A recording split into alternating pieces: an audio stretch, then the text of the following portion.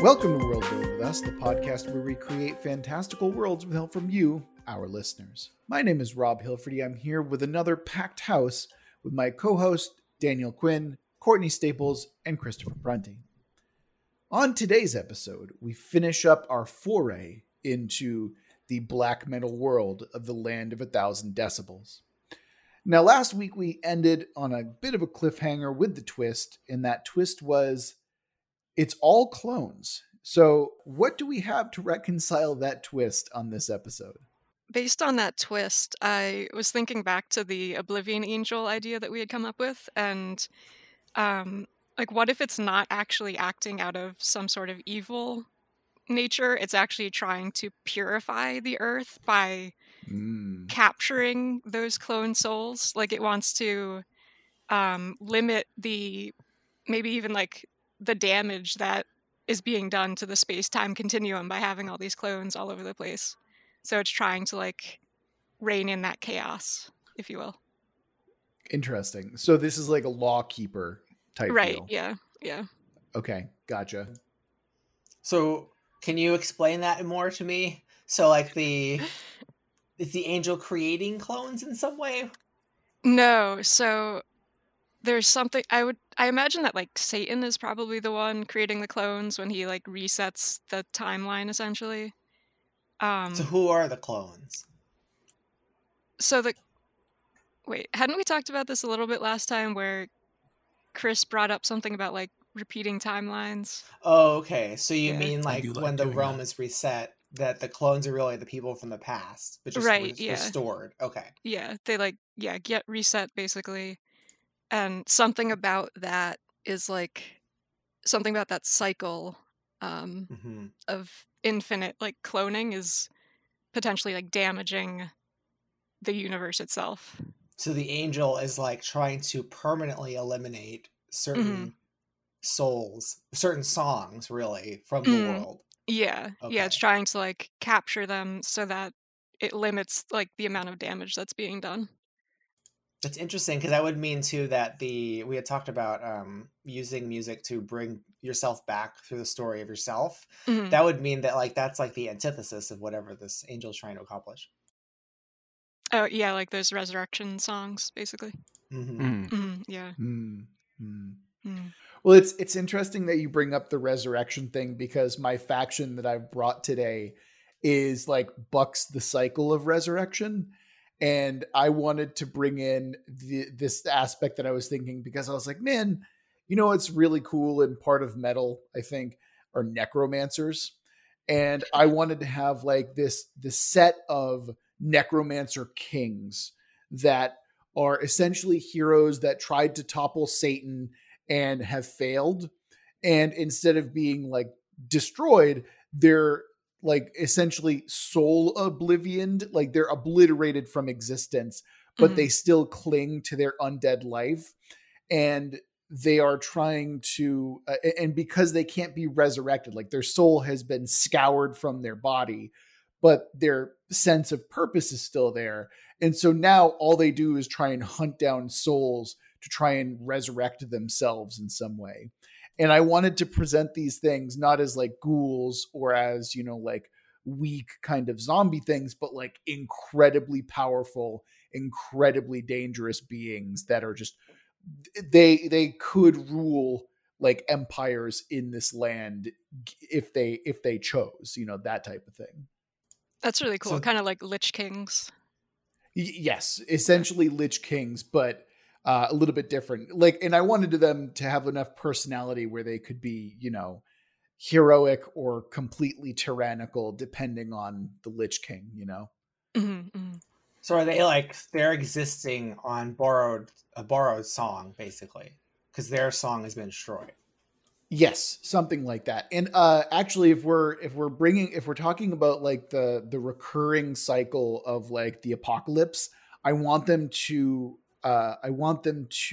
exist outside of that cycle. So they are a persistent force from apocalypse to apocalypse. Okay. Given enough time, so you have to hunt them down and kill them. Otherwise, there will be so many of them after a certain amount of time that it's just nothing but Lich Kings, and so Satan has to force these people to go and murder the Lich King every now and again. Ooh, do they persist because they have a means of surviving the apocalypse by being in a phylactery of some kind? Sure.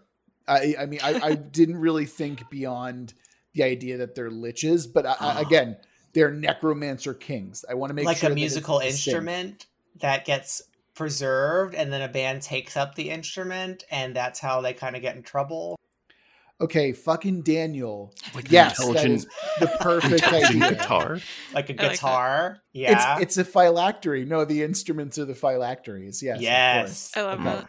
So if that's the case, it's like we're kind of merging this idea of the phylactery, there's in Pathfinder and in other RPGs, there's like the Death Knight, right? Mm-hmm. Where you put on the armor of this undead knight, and then eventually it takes over. I imagine the phylactery is kind of similar. That's what I like. And then maybe that's how they kind of like persist, as they literally live on through other artists who they then waste over time with their wicked spirits.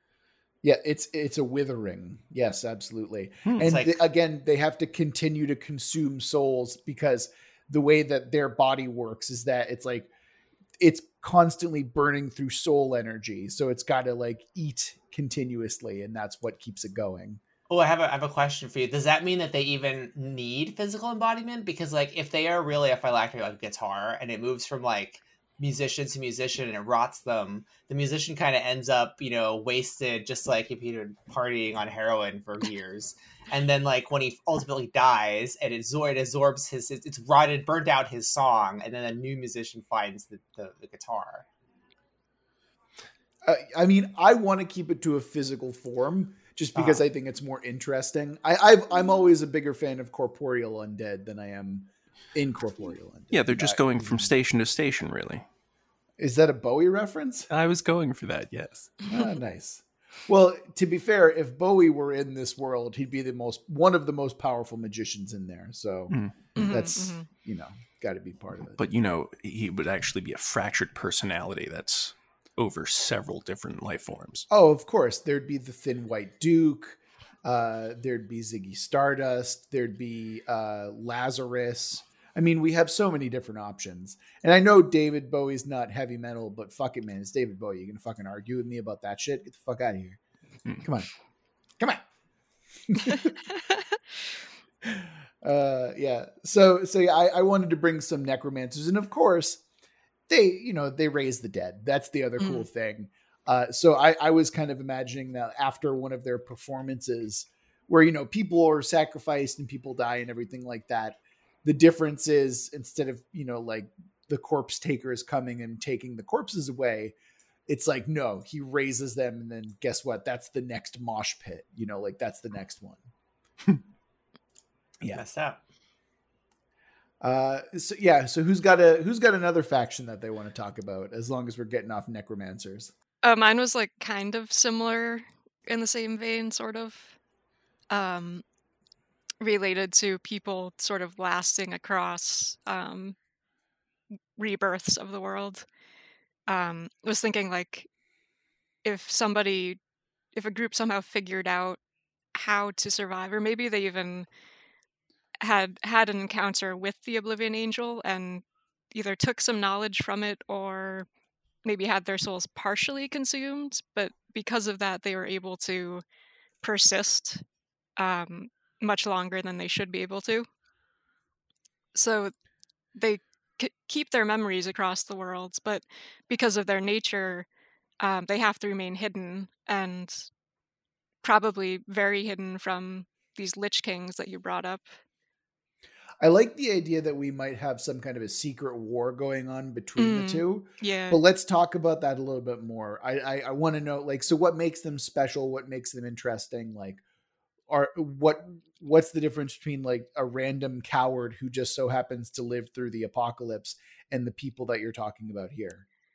Sure. I imagine that they retain so much knowledge and so much music across generations. Maybe they're the ones who are actively studying Satan's song, because they can retain their memories of how much they've learned about it from previous iterations.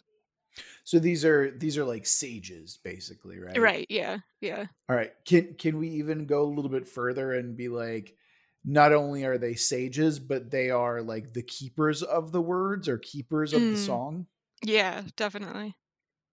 Because now we can give them a little bit more religious importance. And if there's a secret war between the Lich Kings and the sages, then we can, I mean, now there's a shadow war going on, and the sages are still trying to find the apocalypse world and all that good stuff. Right, yeah. No, I like that a lot. The faction that I had in mind is ironically also centered around death, or rather undead. I wanted to call it the 100 Dead Men. And the idea that I had for them was there is one burial site that they kind of guard against, and it is this ancient evil that is constantly trying to break out. And the song that they're playing is that is the drum / bass line to the song, is it banging against its cage. I like that. I like that so far. Same. Okay. The reason that they're called the 100 Dead Men is because there's 100 of them and they're dead. No. Each one of them sees themselves as like giving up their life to trying to pursue getting good enough to defeat the beast, but no one has come to that point yet. So while there's 100 of them that are seen as like the higher echelons, there are aspirants that are constantly trying to duel them for how we talked about how there would be like the duel of song where your soul would be put on the line. Mm-hmm.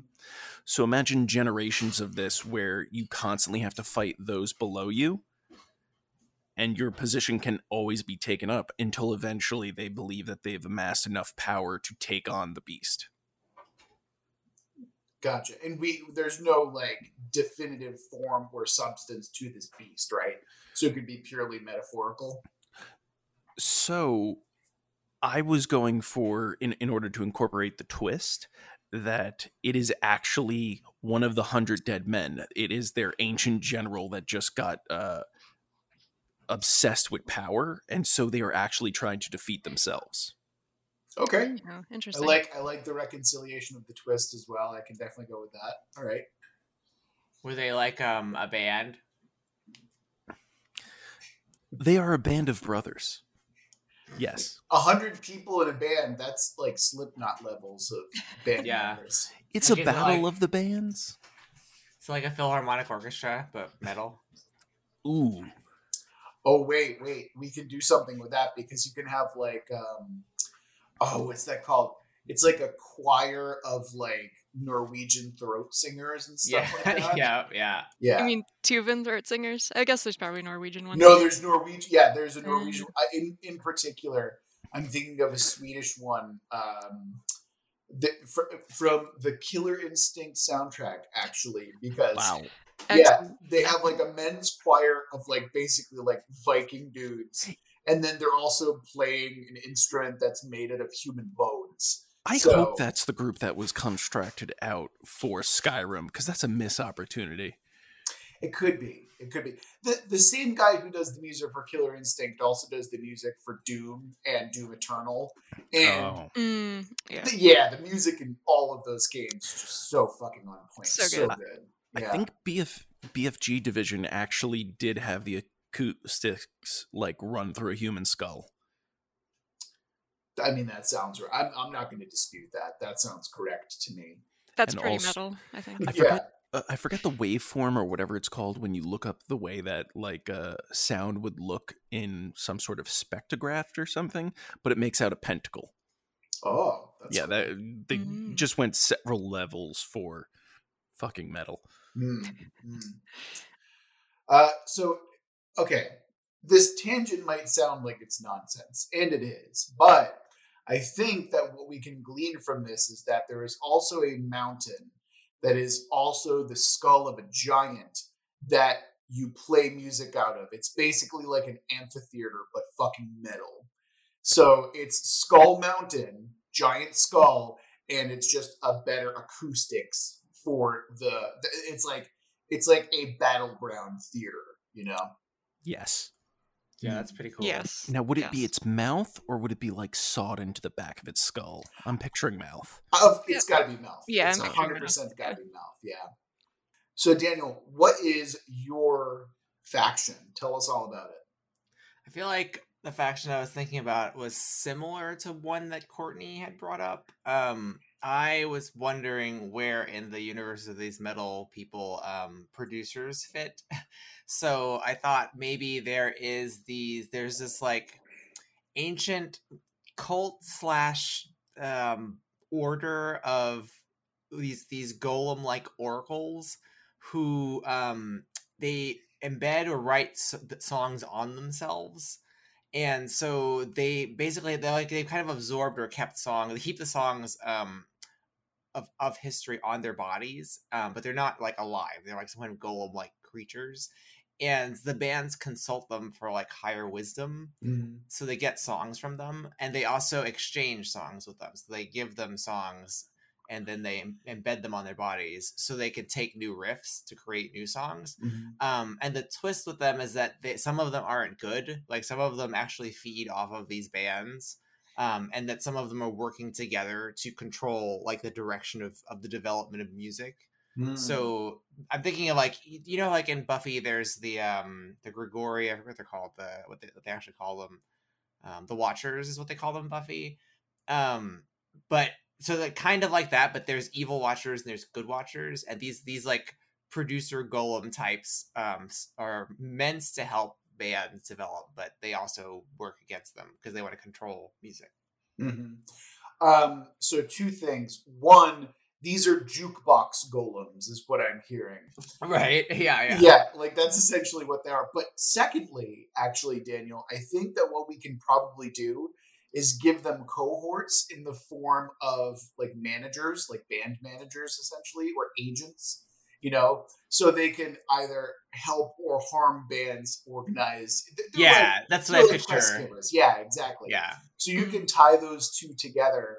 So it's like, hey, I get 10% of your cut. Right. And they can either be evil or good, depending on, you know, just that's like exactly the what they industry. are. Yeah. Although realistically, in the real music industry, it's mostly evil. But Yeah. So do these jukebox golems have stars in their eyes? See, I'm glad that you said that, because I was like, oh man, I hope someone brings up a Cheap Trick reference. Or is it Cheap Trick or is it Foreigner? I can never get Foreigner, those I believe. God, I remember from Aqua Teen Hunger Force, the Foreigner belt. Yeah, well, they also have the Cheap Trick thing, which is like they're the two competing like belts, right? Isn't that what happens? I think that's the next belt that fights them. I think you're right. Yeah, and I think that there's a reason. It's because they sound so fucking similar, like the two of them together. I mean, again, this is an episode of tangents, and I apologize for that. Someone bring us back to the jukebox golems. Speaking of conflict, oh, damn it! No, because we want to sit and marinate with Daniel's point a little bit more. Courtney, you have something to say about Daniel's point. Go ahead. When you were describing golems that are like sort of built out of music, obviously went in like the jukebox route, but I was also picturing ones that are like crafted out of instruments. Like they've basically taken instruments of past generations or what have you, and like crafted them onto their own bodies, so they're kind of expanding over time with physical embodiments of music. That's amazing. You could be like Big Band. You could be like Big Band from Skullgirls. What's also kind of interesting here is I like the idea of certain like managers and like producers essentially giving like a devil's bargain. So it's like, we'll give you the rights and we'll give you this legendary weapon, but we own, you know, whatever portion of souls and faces you shred off, you know, stuff like that. Mm-hmm. And then of course you've got to have like a literal devil's bargain, you know, Charlie Daniels Band style. And the other thing too I wanted to emphasize is that like they're obviously attached to individual bands, but like the bad ones are also collaborating because they're gathering the songs and they plan to like control the future of music that way. So I'm actually kind of curious as to what nefarious means. Like, what's their eventual goal? Is it to overthrow Satan, or is it something else? I like that. To instill Satan as their CEO. well, maybe if Satan represents a kind of disorder and a kind of chaos, and then maybe they represent a kind of order in that sense. Oh yeah, so they want to like evil. Yeah, right. They want to like bring order into a world that isn't meant to have it and be more powerful than Satan. They just want to make it so corporate, man. Yep. Yeah. Okay. Yeah. So that's a good angle that we can take with it as well. It's like this represents like the corporatocracy within the music, where they take the soul and they process it, but in a way that is well, no, they just take your soul and try and give you something in return. So yeah, we can make that work. Mm-hmm. And because everything's literal in this world, like when they take your part of your soul, they literally take part of your soul. Yeah, that's what they're doing. Like they're betting it on them, and they give you a piece of someone else's soul. Oh, they're soul depositories. They're soul banks, basically. Yeah. Okay. Yeah. What happens if you like kill one of them? What happens to all the souls inside? To take from what happens in a different mythology, if you kill like a crossroads demon, another one just takes its place, and it has the same backing of like the soul bargain that was made. But what about the souls within that entity? Think of it like a will. They will those souls to the next in line. Yeah, I feel like there needs to be a way that, whether it's that or something else, that prevents them from being easily hunted and killed, because then people will just hunt them down and kill them and take what's in them. Right. There must be something that makes that difficult to do. Well, this makes it fruitless. Like, all you're doing is creating, like, oh, great. A more powerful one. Yeah. Mm. Well, see, I find that to be unsatisfying. I'd rather them be, like, giant loot boxes, like they're targets, but because they're surrounded by industry flunkies and they've created like this kind of society around them, they feel and present themselves as untouchable. And because they're so ancient and powerful, they are in part, but they could still be felled in some way. There is a way that you can get around it in not being pointless. You can find out who their next of kin or whoever they would bequeath their power to, and just get on their good side and be like, hey man, I'm going to kill the guy above you and you're going to get so much shit, but I'm going to get this stuff. Right, but you're still substantiating that same pattern. I want there to be a way that you can shatter this pattern in some way. I want to be able to break the wheel. In either case, though, what's the consequence, though? So, like, if a bunch of bands get together and kill one of them, what I would like is, sure, they can do that, but there's a huge consequence to doing that. And that's why people don't do it. So I like the idea that these amalgamation of hero souls within these things coalesce into actual living beings, whether they be human or extra human or something else entirely. I think the idea that, these things they're soul depositories. They hold a bunch of pieces of souls together, and then when they die, they fuse into a singular being or multiple singular beings that are bits and pieces from multiple, heroes and musicians. So it would make more. So if one of them is slain, it would make more, like versions of them, essentially. Not versions of them, because these things, like, I like the alienness that you've brought to them, Daniel, where they're like constructs, and the reason that they can exist and can kind of wheel and deal in souls is because they're not physiological, they're not human, right? So they're just a container for these things. Whereas the things that come out of them when they're destroyed are very much like human. They're like meat and bone, but there's something different about them. Like maybe they're like just super powerful paragons or something like that, because again, they're all hero souls.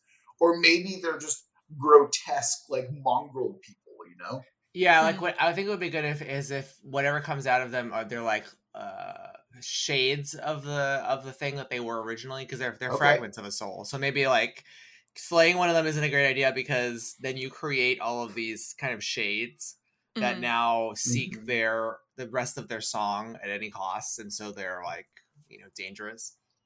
I like that idea. Yeah.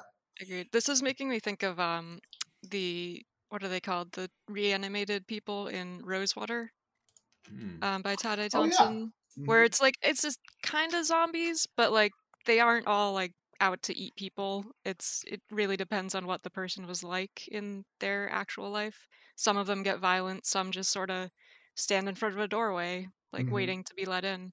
Oh, so they have like Um, sentience. mm, But it's a false sentience. It's not full Right. sentience. yeah. Yeah, I They're like like a that. broken record. They're a broken record. Oh, Nice. Oh, that actually wasn't on purpose that time. That was good though. Wow. You know that totally works. Yeah, that's absolutely fine. I was also thinking to tie it back in with the Oblivion Angel, since that seeks out souls to capture. What if like releasing all of these souls at once kind of acts as a beacon for it? Oh So yeah. once you kill one of these golems, like you better get the fuck away because that angel is gonna like descend very Oh, because it quickly. wants to create silence. Yeah. And it detects all Okay. these souls out there at once. Yeah, soul fragments. Yeah, That makes okay. sense. Yeah, so that is absolutely something that we can do for sure. Oh man, that's fun. Okay, cool. So I think that wraps it up for our factions.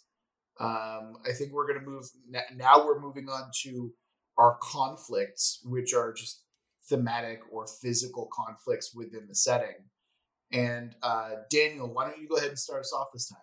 The conflict I had is 3 words, because I feel like there's plenty we could do with it, and that is dueling bands rivalry. And Okay. the idea is there, in any classic, like, I don't know, like a band movie, there's the PC band, the band that is part of the party, your heroes you're following, and then there's their rival band that is just either slightly better than them or has an edge in some way, and they're out to get them. And so I feel like this could be something that's done at a per adventure or per story level, where you're, whatever your individual goals are as a party, you're always being thwarted and accosted by this other band. And so maybe endemic to this world is there are lots of rivalries between bands for whatever reason, because I guess they're all in pursuit of the song that ends the world. Okay, this sounds really cool, and I love the idea of codifying a rivalry. Where it's like depending on the echelon that you're standing at, or maybe it's almost like you're putting a wanted poster up with your band on it. Yeah. Where it's like the more fame you get, the more rivals you attract, that kind of thing. Oh yeah, more people start hating you.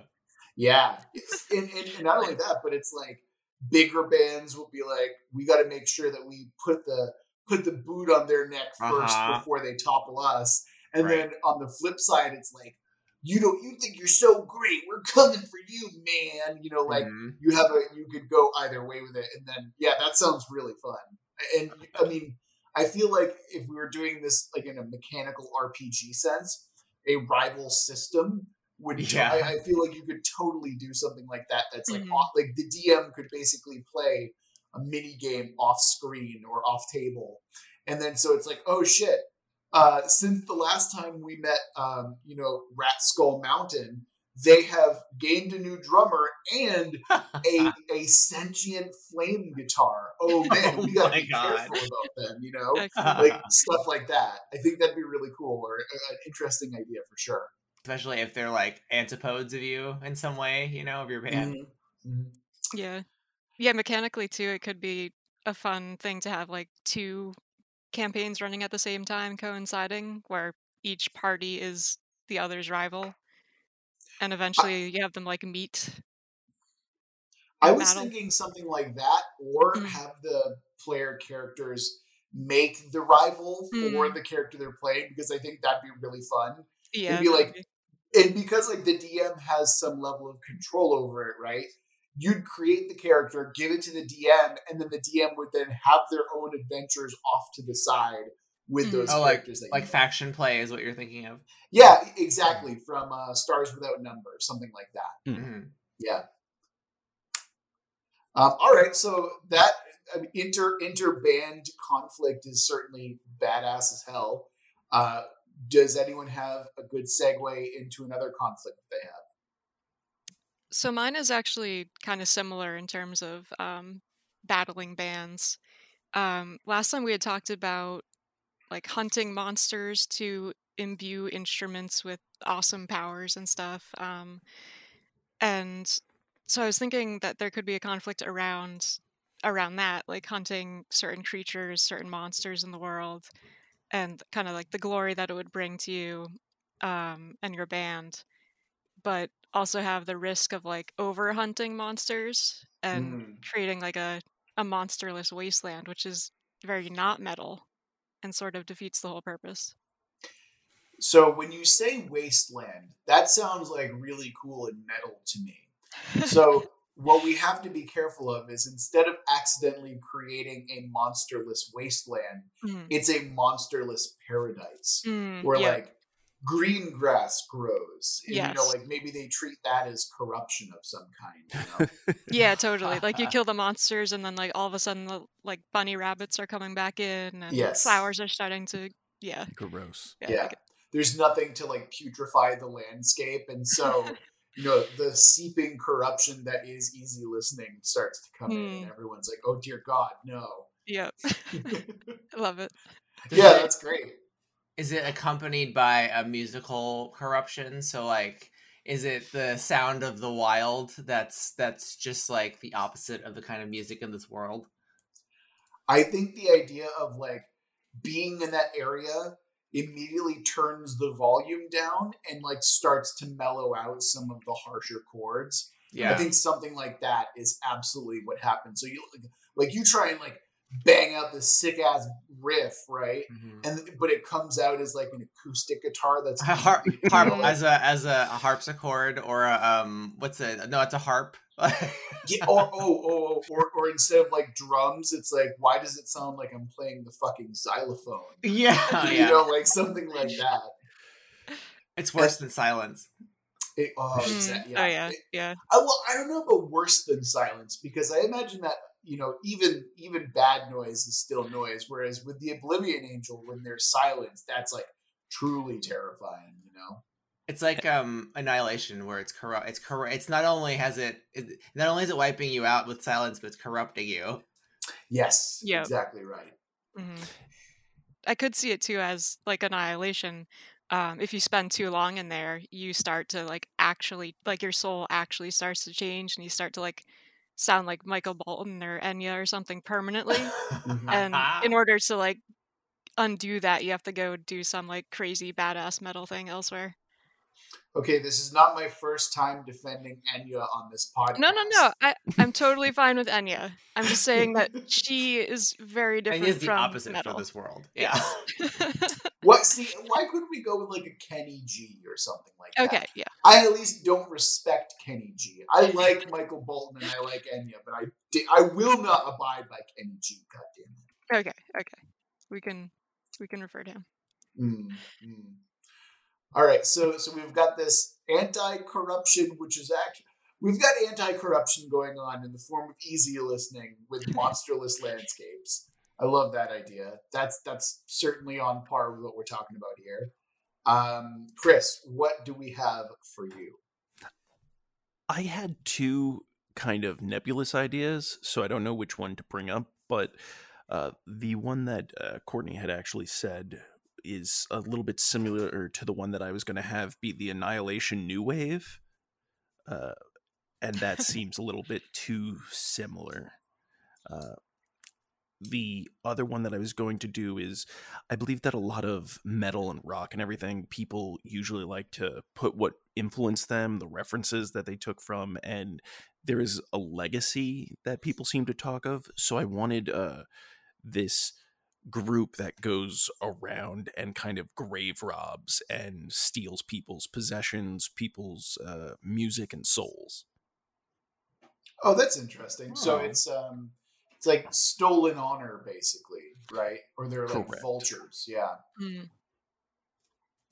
What are they like? The idea was mainly when I was looking up the description of grunge. Are they copycats, or are they like? Are they? Daniel, Oh my god! Lip syncers. What's that? Lip syncers. No, Yeah, like no. I was or picturing cover something. bands. See, Cover see, bands. Yes. okay, that's actually where I was going with my conflict. So Oh. yeah, we can Oh. we can either transition now, Chris, or you can continue to explain your idea. It's up to you. I was mainly picturing it being something like Bizarro Superman, only for the rock genre. But if you're thinking something like lip singing, that could be that. But that sounds similar to what you might want to do. Well, no, my conflict was that of the genuine versus the like the, I don't want to say fake necessarily, but like the persona, because I think what we talked about previously was this idea of you have to do things for the right reason in this world, right? Otherwise, it's not as powerful or as potent. But I also like the idea that there's this conflict going on where you can do the music for the money and the fame and the whatever, but that motivation, kind of like in a weird way, like the Green Lantern Corps, how like the different colors, like you can be motivated by greed, you can be motivated by fear, and that's still really potent and powerful. But in a weird way, it's not as like genuine. And so one of those things that I wanted to talk about was the idea of industry plants, right? Where these maybe they're Daniel, your jukebox golems actually helped me with this type of idea, where the manifestation of like fake sound essentially comes from the jukebox golems getting together and being like, all right, let's have this new sound, right? And they literally, with all of the souls inside of them, form a new band. And they're industry plants, right? Where they're trying to take advantage and get power and money by purely commercial means. It's not about the artistry. It's like, okay, what's popular? We'll try and ape that. And so that's what the jukebox golems do, is they create, and in certain cases, they might be literal plant people. Like I think something like that is dumb and fun enough in and of itself. But I the main idea that I'm interested in is genuine versus inauthentic, I guess. Mm-hmm. So this is like almost like in the pop music world, it would be like the pop boy bands they create to serve a marketing purpose versus a band that actually came together to create real music. You mean exactly. K-pop? Right. Well, there's a difference between like artistry and aesthetic, right? So I think that's the major conflict that I'm interested in, is this idea of, like we can do it and be popular, or we can do it because we want to do it. And I think the 2000s boy band idea is entirely apt. And Chris, you with the K-pop reference as well. Like where it's pure industry, like none of those people are really like a creative force behind it. It's basically like a pop star factory going on, Ooh, actually, to wind back to the legacy thing of mine, similar to K-pop or anything like that, what if it was more of things that just seem there's something off about it? Like, have you ever seen Baby Metal or like Poppy, the musical person? Mm-hmm. Yeah. There's just something that's off about it. Like hearing a metal music from that, just I don't know. It's interesting. I like looking at it, but it's still alien in a way. Mm-hmm. Well, see, that's actually a dangerous subject to kind of think about or to talk about in and of itself, because when we think about something like Poppy, right, where how authentic is it? And I suppose this yours and mine are kind of tied together in this regard, where you're going to have people, and you're basically going to have music racism or music sexism, where it's like, that's not the metal I know, because, and then the gatekeeping happens, right? Yeah. Because it doesn't fit their small subgenre mindset of what that music, quote unquote, should be, right? I just think that's also an interesting topic and conflict that we can kind of talk about as well. Like then it gets into the debate of like, what is metal? Exactly. But but again, I think that's a little bit too meta. I think I would want to stop right before we get to that point. You know what I mean? Yeah. No, I think that should be more of a story point in your world where you display your worldview. of what's going on, because you shouldn't be told what you see as metal. Like I think Poppy's heavy metal album was actually pretty good. Right. Well, and I think that's also a really good point as well. It's like what your definition of metal is could certainly be different. Like Lars Vikernes, while undoubtedly a metal musician, his idea of metal is like white supremacy. And dear God, that's not my version of metal. Like that's something that I absolutely would want to push back against, you know? Like that's an interesting conversation to have as well. A lot of white supremacists at heavy metal concerts. Yeah. It's been a long ass time, but yeah, I remember that now. Mm-hmm. Oh yeah. And now, I mean, it's punk concerts too. I mean, there's a reason that Dead Kennedys have a song called Nazi Punks Fuck Off, and it is not ironic. You know, like when genre of music is popular enough, it's bound to attract people who are, you know, assholes and fucking literal goddamn Nazis. So yeah. Mm-hmm.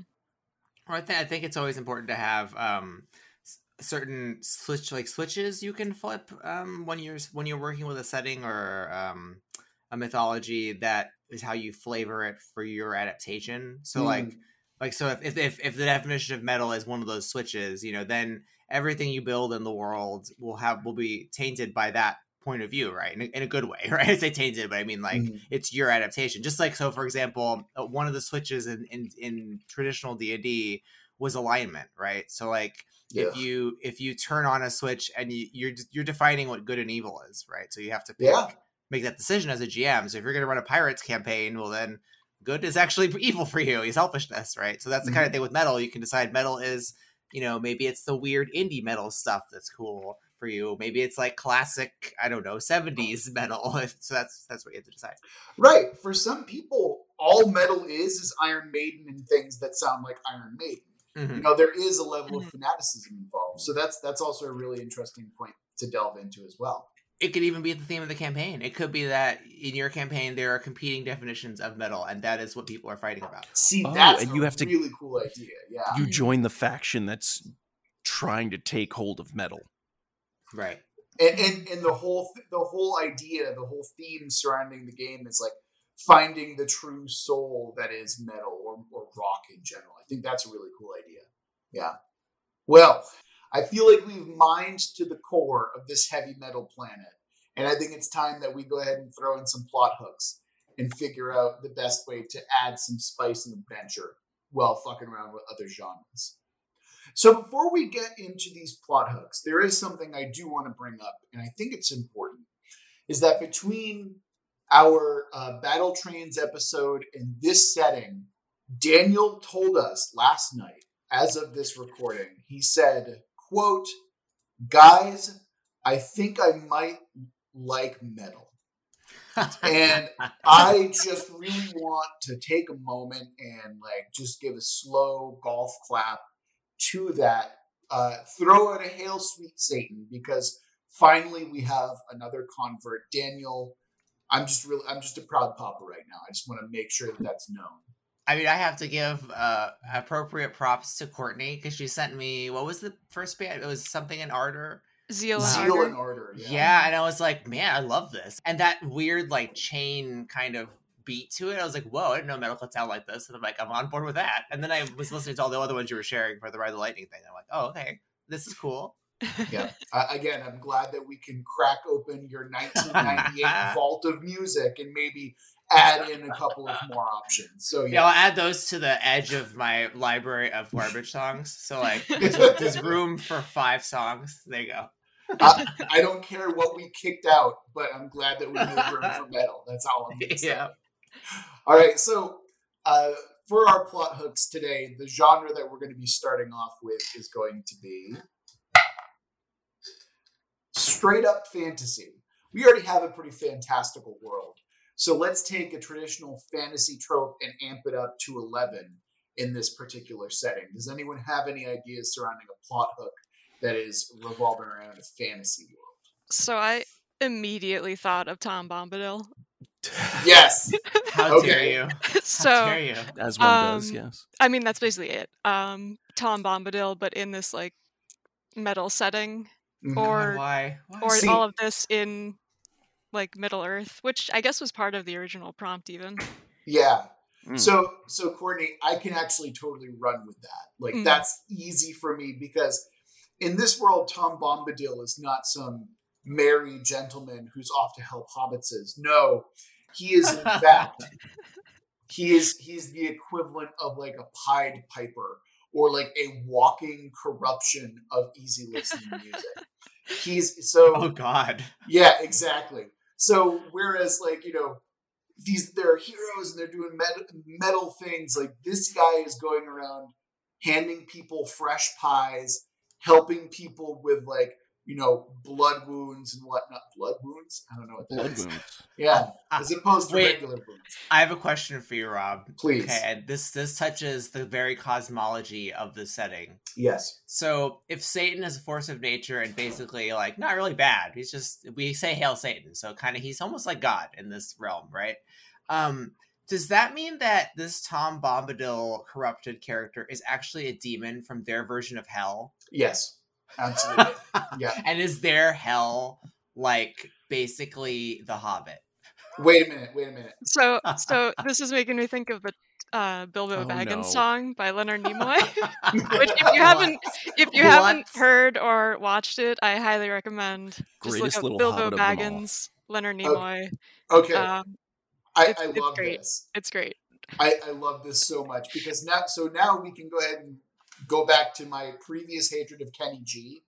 And he is now the bastard child of Kenny G and Tom Bombadil. He's going around and instead of trying to tempt people into hailing Satan, he's the Satanic Panic, but their version of the Satanic Panic. Yes. Okay.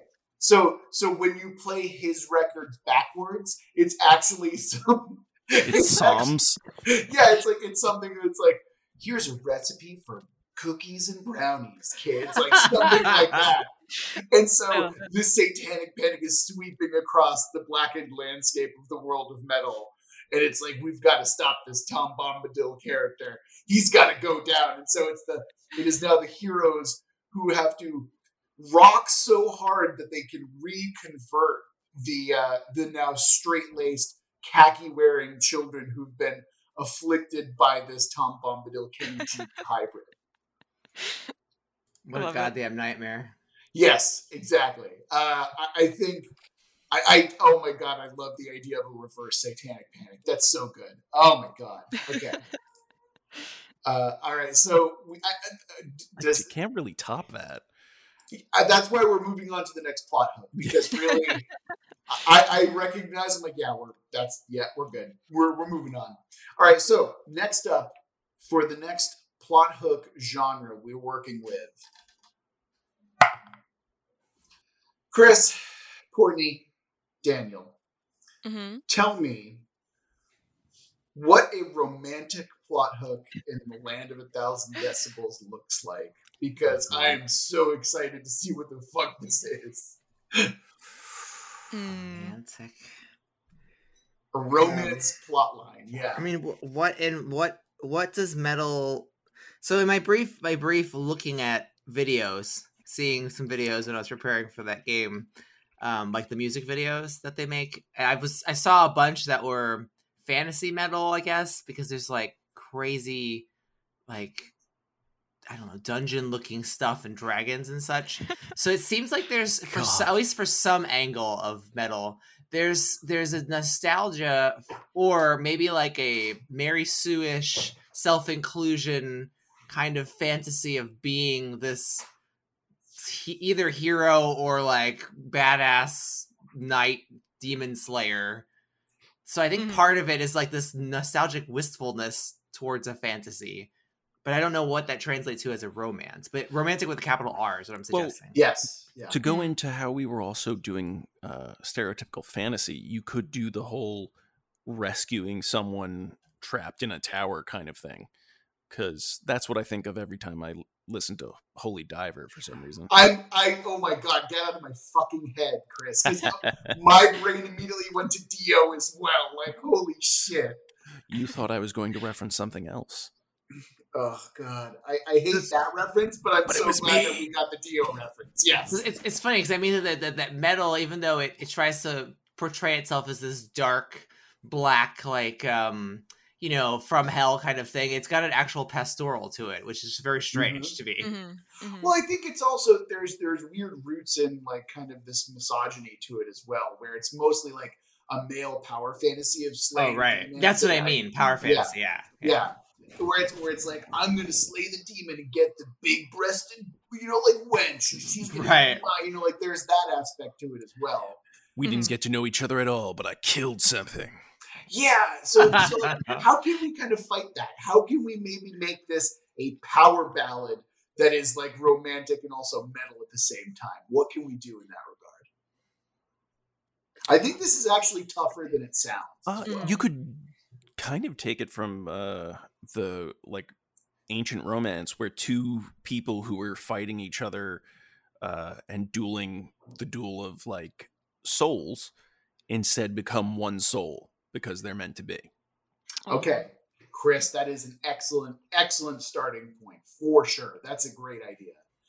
I like the idea that this isn't even necessarily soul combat, that these two warriors are so like they're fighting so hard that they're basically like destroying the landscape around them, but they've been fighting for hundreds of days, right? And so maybe there's that aspect to it as well, that this clash between these two warriors has gone on for so long that it is a walking disaster area. And maybe the idea is, okay, the heroes have to come in and stop the fighting from happening, because guess what? All this destruction, while metal, not actually helpful or metal enough, you know, something like that. Someone just needs to walk up to them and be like, kiss. Oh, it also reminds me of the Olaf comic where it's like blood and thunder, and they're just like two like super metal dudes just fucking each other raw. You know ignore them on the bridge kind of thing. Yes. I was about to say, like, if you're looking for a way to pervert the misogyny at the base of the whatever metal themes there might be, you might have to queer the thing, essentially. I don't think we necessarily need to, but I think that's certainly part of it that we could do as well. You know, and that's why I was using like, you know, like specifically gender neutral terms, because those two warriors could be two dudes, could be two ladies, doesn't matter. Like the idea that they're a walking disaster is what's more interesting. Well, so if you explore that then, and they're engaged in combat, is part of what they have to accomplish is like reverse their point of view. So like maybe what this party has to do is like swap their bodies or something.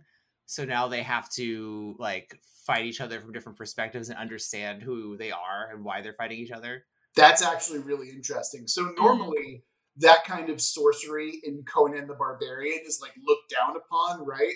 But I love that as like an idea, right? Where it's like, hey, this is the sneaky way that we're going to do it. So if that's the case, right? If that's the solution, how do we make that happen? How do we cause that spell or like body swapping to happen? It could be unintentional, and that's part of it. Like that's how they're soulmates or whatever. Right, but if we're setting this up as a plot hook, right? That's the idea, is that we're setting off a tipping point, that we've reached this point in the story. Now the adventurers come across this, and it's their job to finish it, right? So how do we make it so it's their job, and what do they do in order to make this body swap happen? They have to finish a song, like it's a half-written one. Oh, maybe. Okay. I love where we're going with this, Chris. Maybe the two of them were bandmates and they were writing a song together. Yeah. And so you have to finish that song with like bits and pieces that you find from the other ones. And it's like, wow, this is actually a really devoted love song. You know, like that's just so happens to be metal as fuck. And by finishing and performing that song, you can reconcile the two lovers and stop this walking disaster of the battle. Yeah, that's pretty perfect. Okay, all right. Well, again, I feel like those are good stopping points, and I think that's going to wrap it up for this episode and this series of World Build with Us. Holy shit. Thank you so much, Mr. John Doe, whoever you are, for introducing the Land of 1,000 Decibels. It's been fucking metal. Hell yes. Hail Satan. Remember that if you want us to build sweet-ass worlds like this, you can always email us at worldbuildwithus@gmail.com, or you can go ahead and shoot us a tweet over at Let's World Build, or just give us a follow. Alternatively, you can come join our community over on our Discord server, where we hang out, talk about world building stuff, and occasionally, I don't know, bullshit about nonsense. Or if you're feeling really generous, you can give us money over on Patreon. Links for the Discord and the Patreon in the description. And beyond that, remember that we love you very much, and we'll get through this together until next week. Hail Satan. Hail Satan. Hail Satan. Daniel. Daniel. No, it's cool. No, Daniel doesn't have to do it. Well, okay. No, that's fine. Daniel doesn't have to do it. No. Daniel's clutching his crucifix right Hail now. Bilbo Baggins. So There we go. Tom like them Bombadil. apples. Tom Yeah. Bombadil. Okay, Hail Tom Bombadil. Glory be unto him. Tom Bombadil. Yeah, that audio isolated Daniel is going to come back to haunt you. I swear.